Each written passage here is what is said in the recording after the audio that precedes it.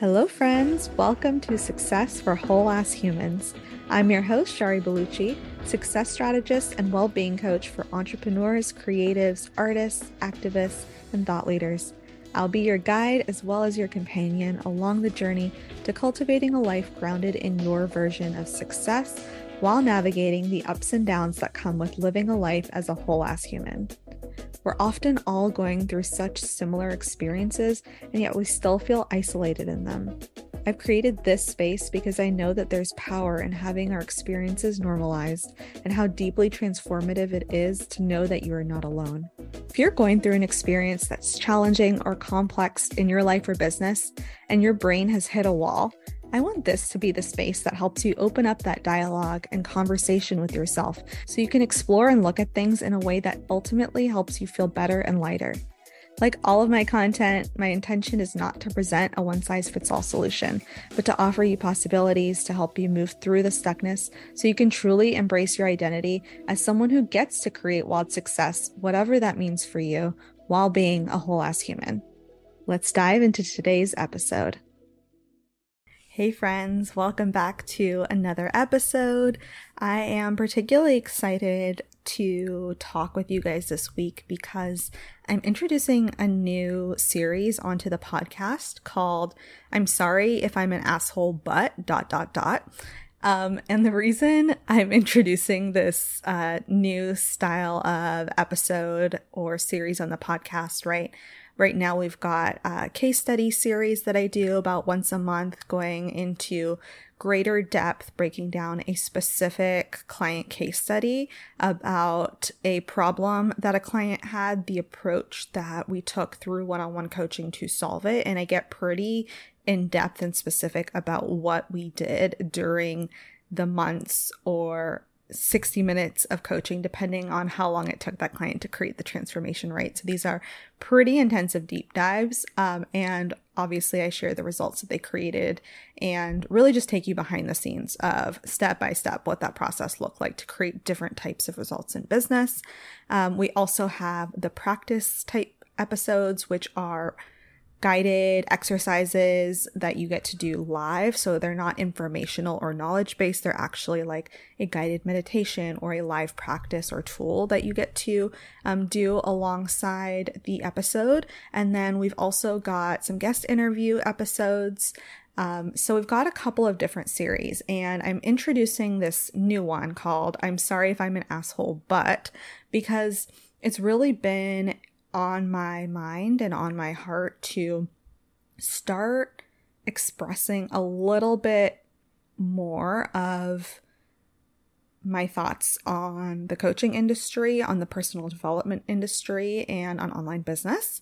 And it's something that I've been wrestling with for probably formally for about 9 months now. I remember talking about it with my previous one-on-one coach, Kim Argetsinger, who is an amazing human. And I was talking about it this morning with my current one-on-one coach, Lisa Becker. And the thing that was coming up was really that I have a lot of thoughts, opinions, stances, even lack of values alignment with a lot of the top 2% of the coaching industry and the leaders in our spaces and some of the dominant narratives that are being shared. And so I'm navigating that alongside also navigating the fact that I am still in the growing phase of my business. I'm still in some ways in the building phase of my business because I shifted into a coaching business after about 2 years of doing a marketing consulting done for you style business. And so my business is still in its infancy in many ways, right? We just crossed 4 years of being in business in March, and I'm recording this podcast episode in May of 2023. And so in terms of longevity in business, yes, it's an amazing milestone to be still in business at year 4. I think a large percentage of businesses fail and don't make it to year 5. And so I definitely, honor and celebrate that milestone. That said, there's also the reality that in the lifetime of a business, it really does take several years to get fully stable in your cash flow, in your structures, in your position in the market, right? All of those things. And so my business is still in its early stages of growth and it's building foundations. And to some extent, business is all about connections and networking and who you know and your online presence, right? And so much of that is built on reputation, social acceptance. There's a lot of different identities that can make it easier or harder to move along that spectrum, right? And for me, one of my identities is being multiracial, identifying as a person of color and a woman of color. And so I just feel like it can be sometimes less safe to express some of my thoughts, particularly when they are thoughts that are informed by a radically different lived experience than some of the top 2% of our coaching industry. And it can also be something that is, I would say, not appreciated by the culture, right? I do feel like there is a little bit of culture in particularly the coaching industry right now as it's going through a pretty radical transformation and a pretty big phase of well-known folks being called out, people looking at the systems of the way that coaching has operated, the structures of coaching program, how people are making their money, how they're running their programs, right? So much of that structure is being challenged, questioned, brought into the light. And so because of that, I think there's a lot of fear of being called out. And I get it. I get that being called out and put in the spotlight for something that you're doing, whether intentionally or unintentionally causing harm, can be really threatening. And I think it's important to do it. I think that casting people as being gossipy or unhelpful, petty, whatever it is, for speaking out about the things that they don't like in the industry doesn't actually serve the industry. So I feel like I'm trying to talk around it a little bit right now, I think, just out of practice. I think my brain is like so used to people talking around it. So even now, as I'm like just speaking to my podcast mic in a very safe environment where I could choose to post this or not, right? Even my brain is like, oh, say the thing without saying the thing. What I'm trying to say is people are acting like it's a good thing not to be too gossipy. And if you point out or call out specific people or specific practices, that's going too far. And I just don't agree with that. I do think that you have to be mindful of the critiques that you're giving. I do think that we have to take responsibility for the things that we say about other people. I think we have to be nuanced and take context into consideration beyond our own personal experiences with a certain person, right? We can't just take our experience and start projecting that onto other situations that look the same that we really know nothing about. And so I think critiques have to be done carefully. I don't think they have to be done perfectly. I don't think you have to have every single piece of information in order to share a critique, but I think it's important for there to be a very critical conversation around the coaching industry, particularly because coaching is such an important experience. It's such an important service to have access to, in my opinion. I don't see it as a basic need, but I do think it can radically transform people's lives in a way that goes even further than a luxury. I have had such great results from working with coaches. I know that I have worked with my own clients who've gotten really good, deep transformations from a personal development standpoint beyond like the business and money and, sustainability wins, just like the personal growth and transformation that happens through the modality of coaching is so powerful. And so I definitely have a stake in making sure that our industry continues to thrive, continues to be a place of trust and integrity and giving people more possibilities and empowerment. And so that's kind of what's informing this. But because of that narrative that even though I know it's not true, that speaking out against something is wrong or makes you part of the problem, I still worry about it. And So my little mindset hack for myself, particularly because sometimes I think that I'm really judgy in my head.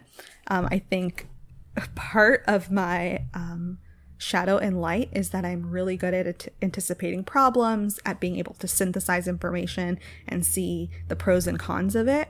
So I tend to run data constantly in my brain from a very critical standpoint. And so sometimes I feel like that makes me sound really judgy in terms of the voice in my head, or even the voice out loud if I would to share it like verbatim with other people. But what I know to be true about the way that I process is that I'm not using those judgments to inform my interactions in big ways, right? So if I'm pulling judgments, let's say like first impression judgments about someone based on their social media profile, what I know is that I'm not going to take that judgment and make it mean that if someone interacts with me, that I'm going to interact with them from that place.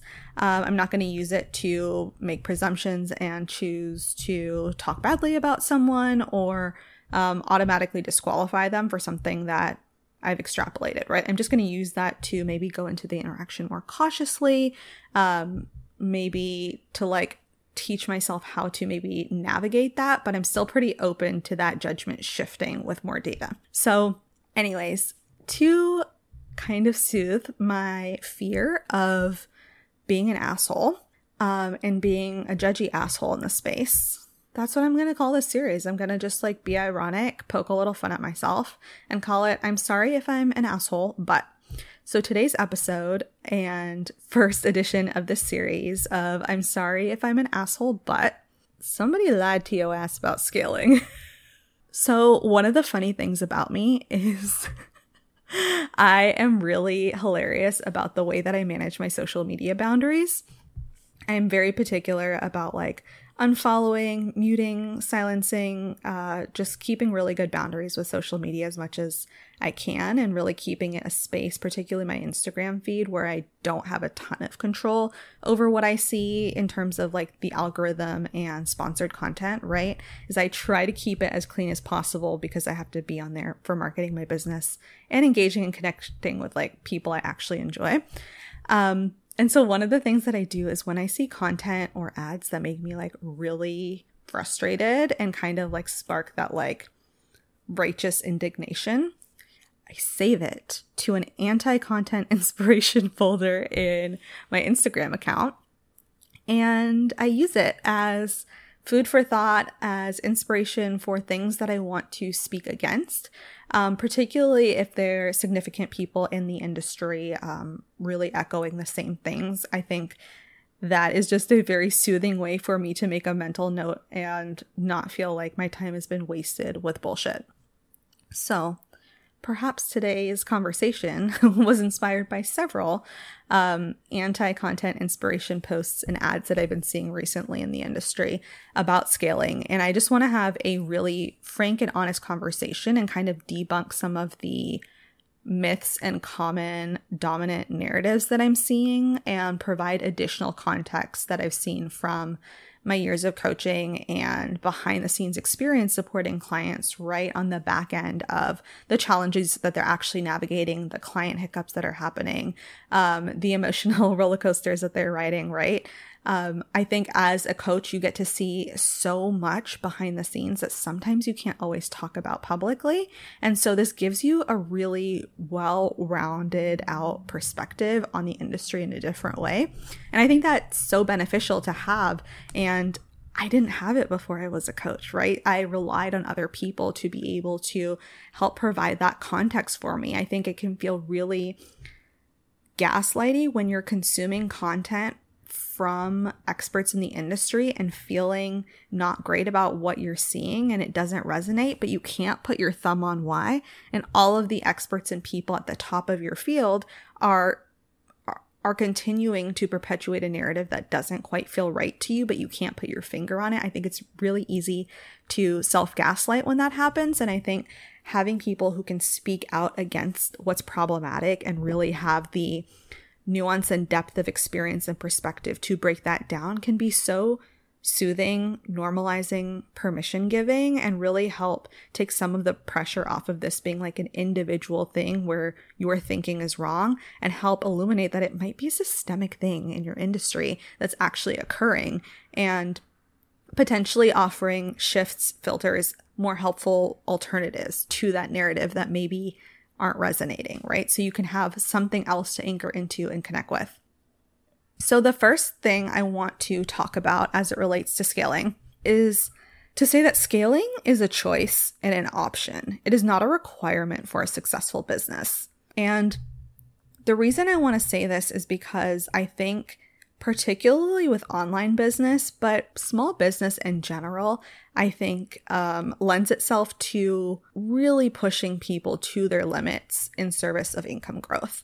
And I think when we think about a business, the natural kind of conversation is like, okay, how are you going to scale? How are you going to scale that? How are you going to grow that, right?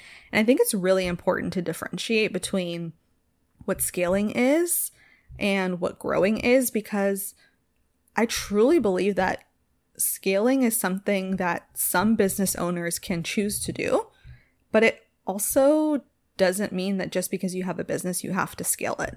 And the way that I think about scaling, right, is really it's about a leverage point. It's about doing things at scale, right? It's about taking something that works and ratcheting that up in terms of income, in terms of volume and quantity, right? So scaling is really about, most of the time, growing your income through growing volume, right? Whether that's more clients, whether that is more products, whether that, depending on your business model, right? But you're taking something that's already working and you are exponentially multiplying that growth.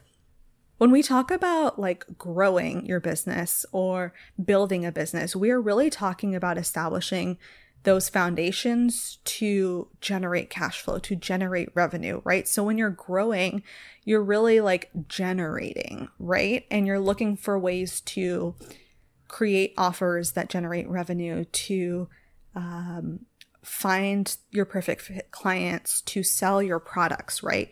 Growing is about establishing good cash flow, earning a revenue, being able to pay yourself, being able to hire a team, like all of those things are growing. Scaling is when you have something that works and you want to bring it to scale.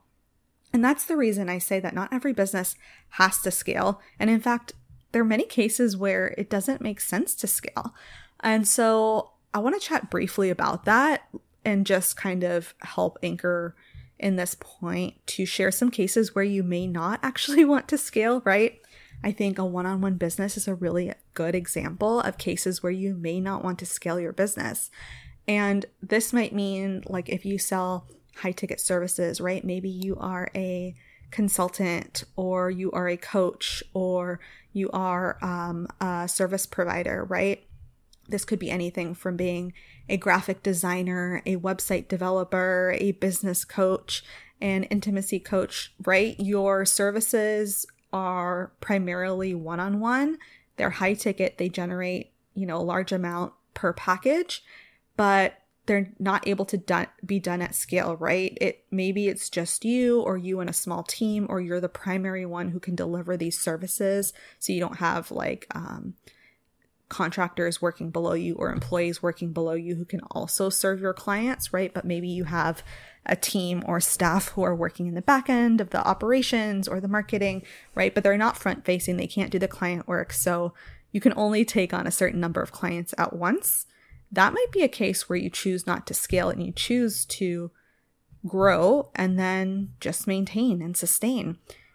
And the important thing to note here, which I think is obvious as a business coach, but I know is not obvious to everyone, is that you can make a lot of money without ever scaling, right? You can run a six-figure, a multi-six-figure, and sometimes even $1 million business simply with one-on-one services that aren't scalable.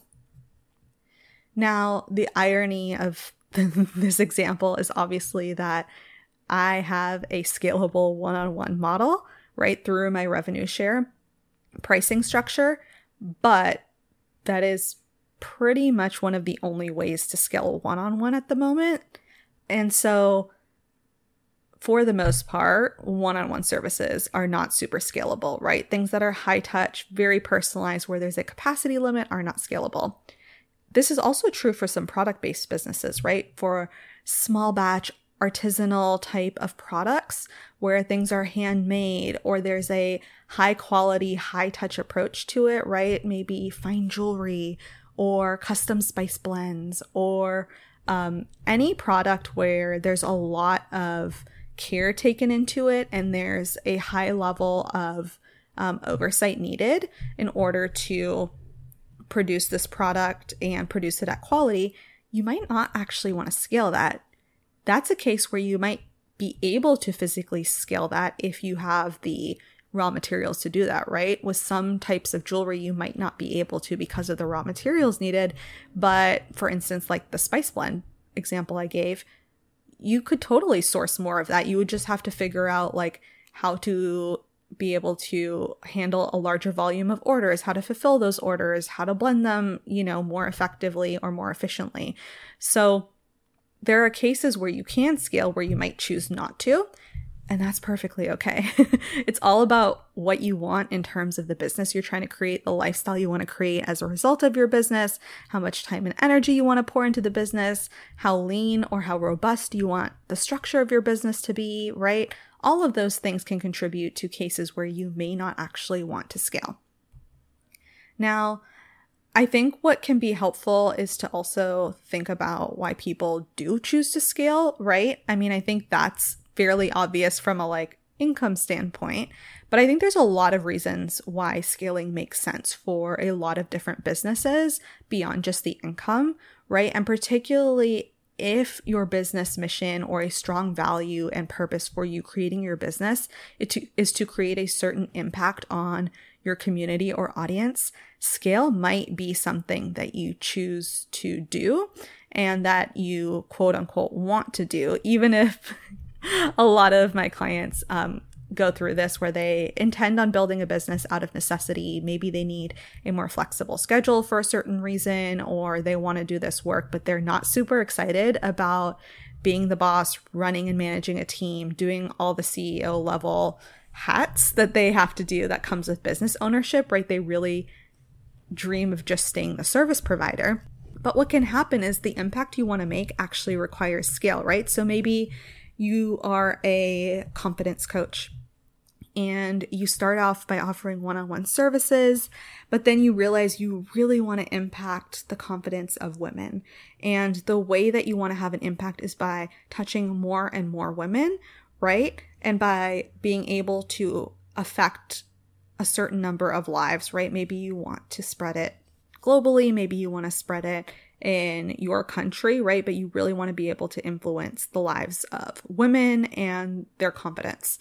Then in that case, you actually might have a reason that pushes you towards scaling out of your one-on-one coaching, scaling into group coaching, or scaling out of group coaching and small group programs into something like courses or education or media, right?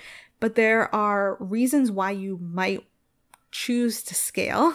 I'm not going to use the word want because sometimes the want is there and sometimes it's like, I don't want this, but this is what I need. And I need to shift into finding a way to make myself want this, right? Because this is ultimately what I want, but it's not what I want right now. Kind of like vegetables, right? It's like, I want the health. Maybe I don't want the broccoli necessarily, but I want the health, so I'll eat the broccoli, right? Same with scaling. Sometimes you're just so clear on your mission and vision that even though you might enjoy the one-on-one coaching, you might have to shut it down at a certain point once you start growing to a certain level. If you want to scale that level of impact to be able to touch millions instead of tens or hundreds of people through your programs, you're going to have to shift that business model into something that is more scalable.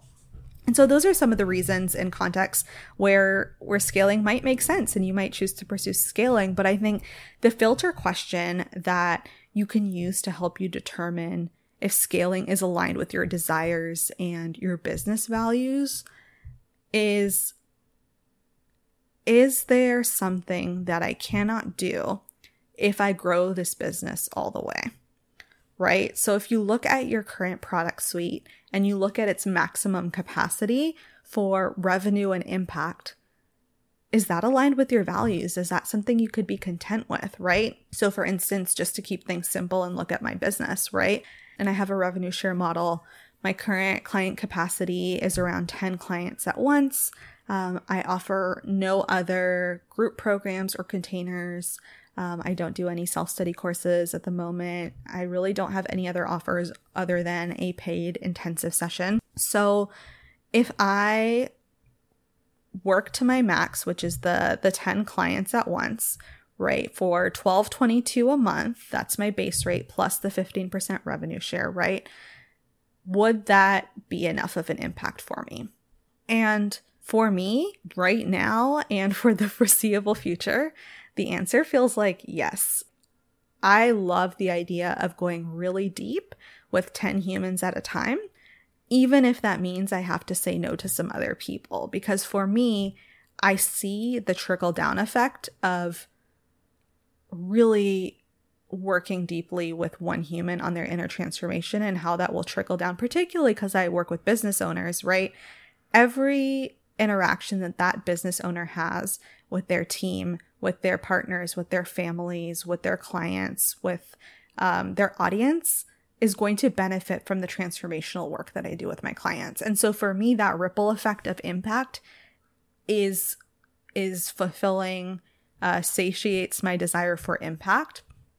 And the revenue possibility, right, which I'm going to do some like loose math here, but if you do 1222 times 10, right, that's probably between like 11, 12K, right? That would be a baseline monthly revenue, so 12K a month.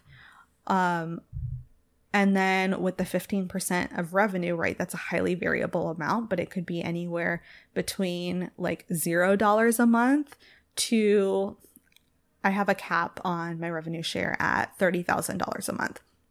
So if every client was, grew with me over the years, just kept renewing, and we had scaled them to 30,000 a month each, right? That would be 300,000 of, am I doing that math right? Y'all, let me pull out a calculator before I botch this math. Okay. We have 1222 times 10 plus 30,000 times 10. Yeah, we're looking at 312,000 a month, right? Which for me is completely feels good. That would be, I think 3.7 million a year. That's in gross revenue, right before expenses. For me, that is going fully above and beyond meeting my needs, meeting my desires, meeting my overhead costs, and the cost of operating the business. And so that feels really good, really expansive, and really fulfilling for me, right? If you're looking at your own product suite, let's say you have a different model. Maybe you have a group program that has a cap, or you have a different pricing structure, right? Maybe you do maybe you're like a virtual assistant or an online business manager, and you can only have 4 clients at once, and you currently charge a retainer of $1,500 a month, right? Maybe for you, that means that your maximum capacity is 1,500 times your 3 clients, which puts you at 4,500 a month. But actually, that like in order to grow, you're going to need to hire some extra team members. You're going to need to increase overhead. And so you really need to be bringing in closer to $10,000 a month in order to, have the business and lifestyle you want. Then what you need to do is look at scalability, right? And are you going to scale through increasing prices? Are you going to scale by limiting client spots and maybe offering some other type of program, right? Like, how can you take what you're doing and do it better, do it in a more leveraged way that allows you to grow your income to meet your desires, right? And so I think it's just really helpful to have a filter question and to give yourself some space to make that choice of like, do I actually want to scale this business? Knowing that you can have a very successful business that is not scalable, right? And in many ways, my business is not endlessly scalable, right? Especially because I have that revenue share cap, right? Once my clients have the $30,000 revenue share payment, and once I filled out those 10 spots, like there's no more income possibility there, right?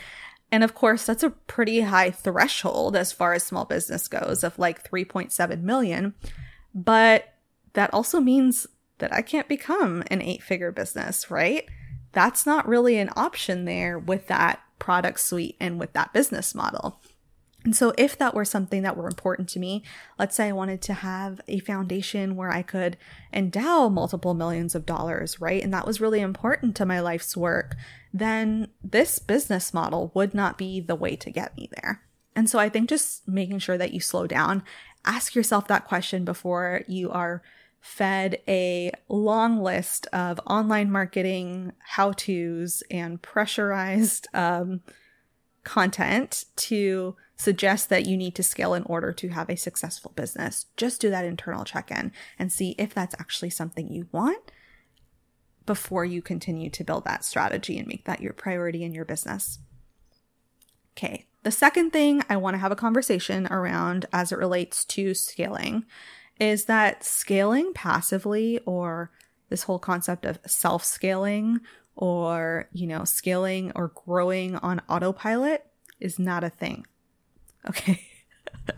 I've seen like more and more ads about this. And, at one point when I was entering the online industry in 2019, courses and creating your own course, your own digital course, online course, self-paced course, DIY course, right? There's so many different sets of verbiage and language being marketed at the time, but that was like the holy grail of online business at the time that I came online, right? And it was all about like making passive income and doing things on autopilot and not having to like put any effort into making money.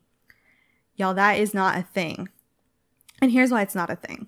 Because there are a lot of people saying it's not a thing, and I want to be very specific about what I mean. So when people are talking about the concept of passive income through business or self-scaling, leads on autopilot, sales on autopilot, I think what they're actually getting at is that there are ways of doing business that are easier or even less work than what you're doing now to build your business, right? So I think what is true is that scaling can be simpler than it was to grow your business, right? Doing something to exponentially grow your income, right? Maybe from, let's say, like 250,000 to 500,000 might actually be easier than what it took to build your business from ground zero to 100,000. But that doesn't mean that is passive or done by itself. What we're really talking about there is a matter of relativity and degree of work, but not the absence of work. And I think that's a really important distinction. And I think the reason that it's such an important distinction is it really helps you set up your expectations, not just in terms of like really deciding if this is something you want and worth the trade-off of effort you put into it, but it's also really important to not end up accidentally beating yourself up or feeling discouraged when it's not happening automatically. The reason it's not is because it's not a thing, not because you couldn't cut it at doing that. Does that make sense? So it really could be true that another strategy doesn't require more of your time or even your effort, but typically it requires other resources in order to make it more passive or self-scaling, right? So often what this means is there's some kind of trade-off involved of what you need to input more of. And it maybe isn't your time or effort.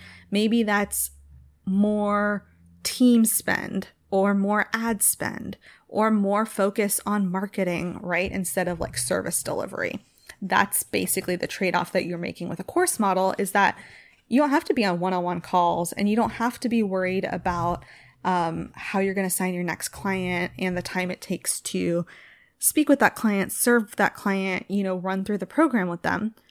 but it sure as hell means you need to be marketing a lot more to make the volume of sales that it takes to make a service-based sale, right? So if you have, let's say, a 6-month coaching program, the amount of marketing that you have to do to secure that 6 months of revenue is often far less than what it takes to market a course that would make the same amount of revenue, right? And that's because it's a volume game, right? You typically can't sell courses for the same amount as a high-touch one-on-one service. And so in order to make the same amount of revenue, you need volume. In order to have the volume, you need an audience. In order to grow an audience, you need content or ads. And so it works more like a trade-off in terms of when you're looking at these programs and strategies that offer passive scaling or self-scaling options or options that are on autopilot, right?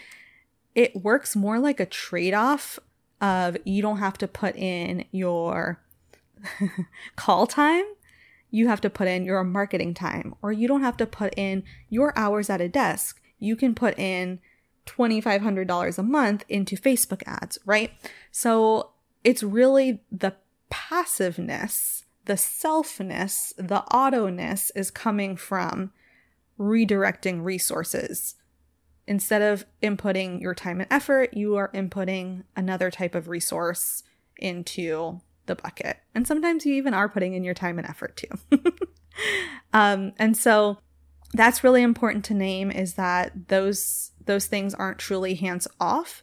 And the other really, really important thing, especially if you're an early stage entrepreneur, especially if you're just building your business and are working out stabilizing your cash flow and being able to pay yourself or match your previous corporate salary, right, is that scaling requires you to have the basics down really well in order to work.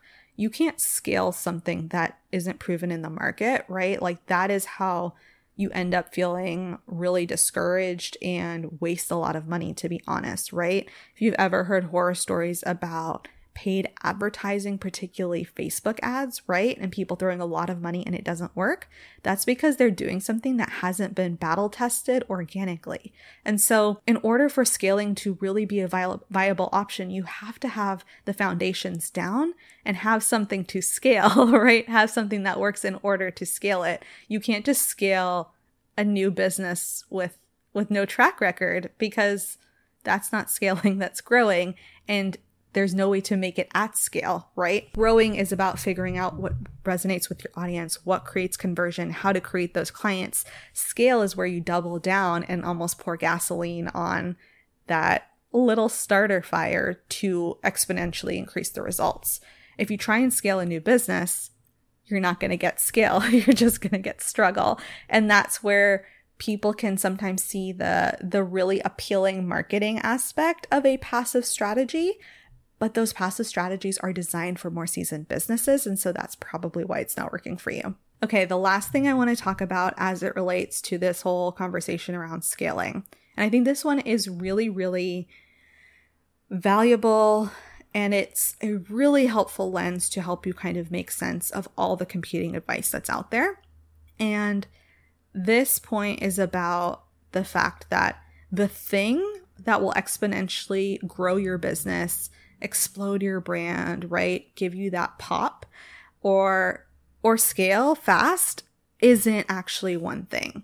And the reason I say this is because a lot of the top experts in our industry are talking about the shift in your strategy, the thing you need to do, the one thing to focus on in order to grow fast, scale fast, exponentially grow your income or your business, right?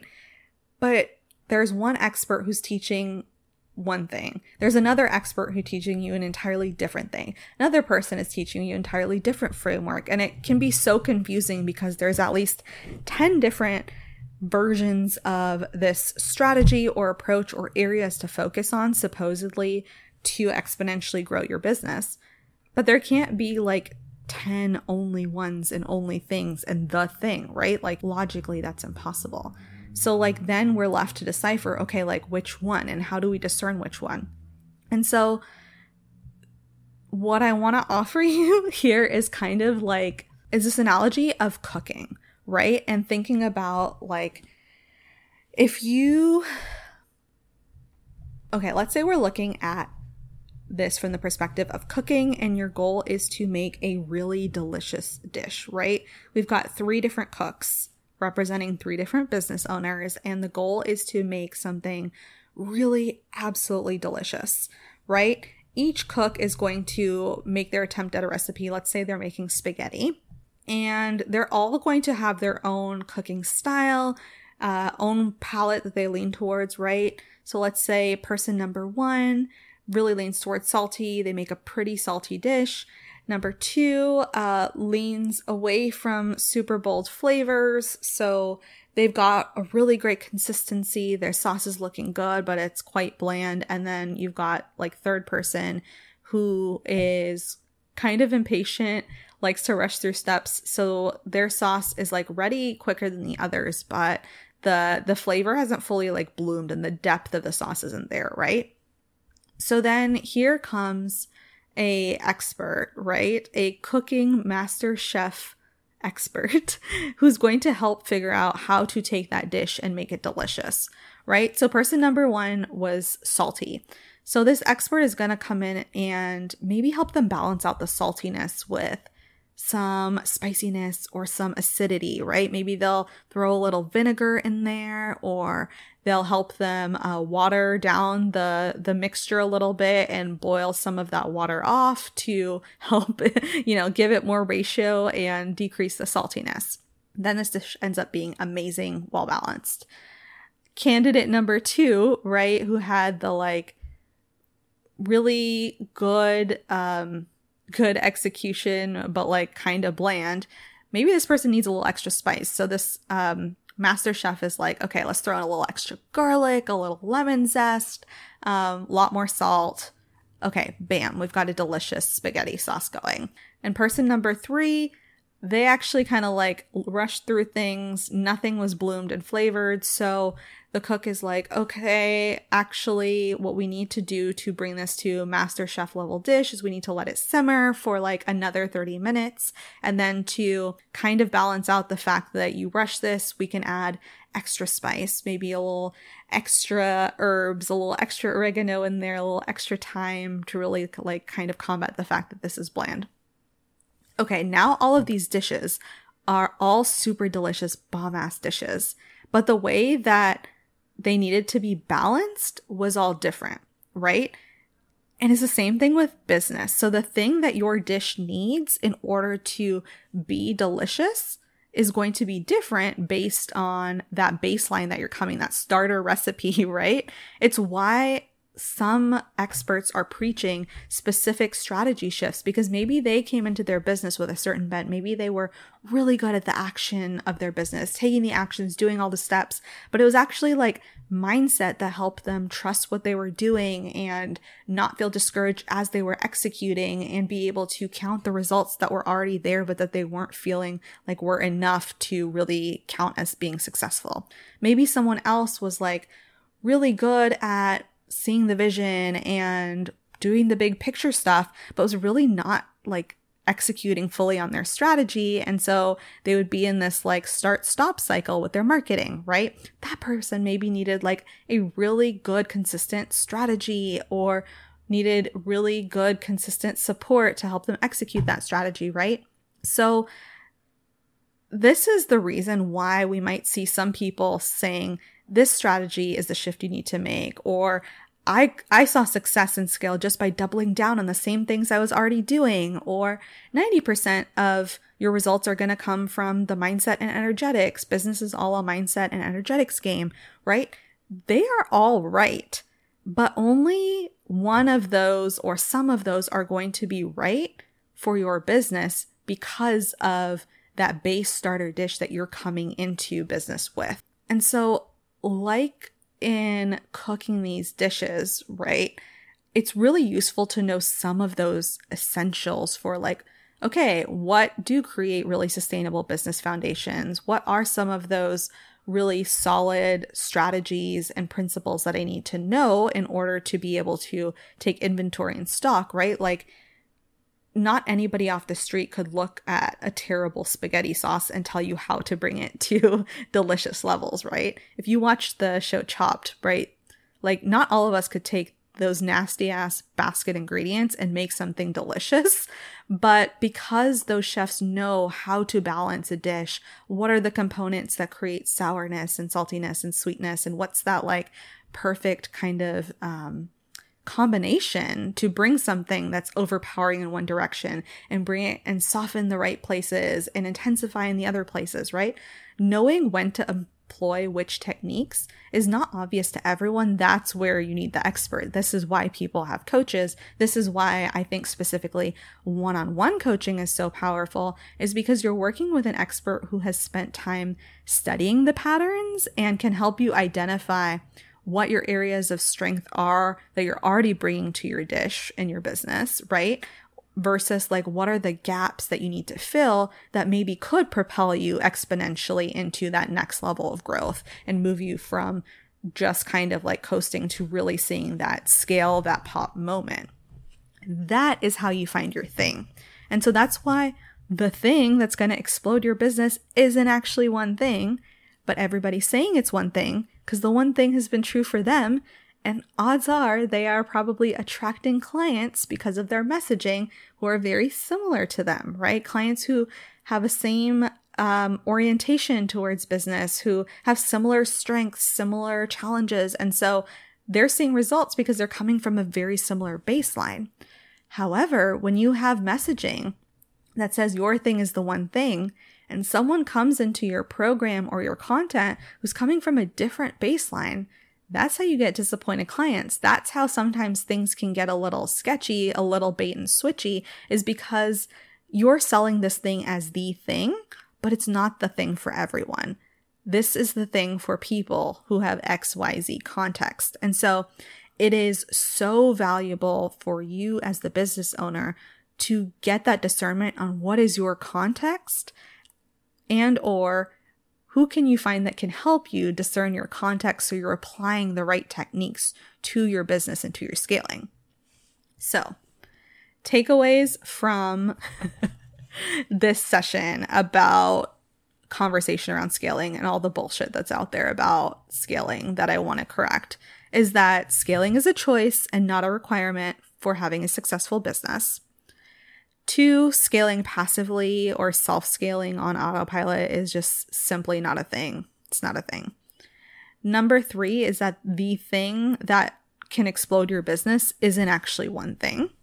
And the takeaway that I kind of want you guys to walk away with from this conversation and really be able to apply into your own business is really rooting down in the fact that scaling is a choice. It's something that you get to filter through your own values and your own desires in your business. And if it makes sense for your business, then you need clarity on what shift your business needs in order to get those exponential results, right? And so I'm not trying to be an asshole, y'all, but we needed to have this conversation around scaling because there's a whole lot of bullshit out there. If you're a business owner that's growing or scaling and you want to explore working with me as your one-on-one coach, please go ahead and book a free call so we can have an open and honest conversation about how I support my coaching clients and whether we're a good fit to work together. The link is available in the show notes. And I hope this conversation helped remind you that you are not alone if something has been feeling off to you about the advice floating out there in the online space. Thanks for hanging with me. I will talk to y'all next week. Bye, y'all.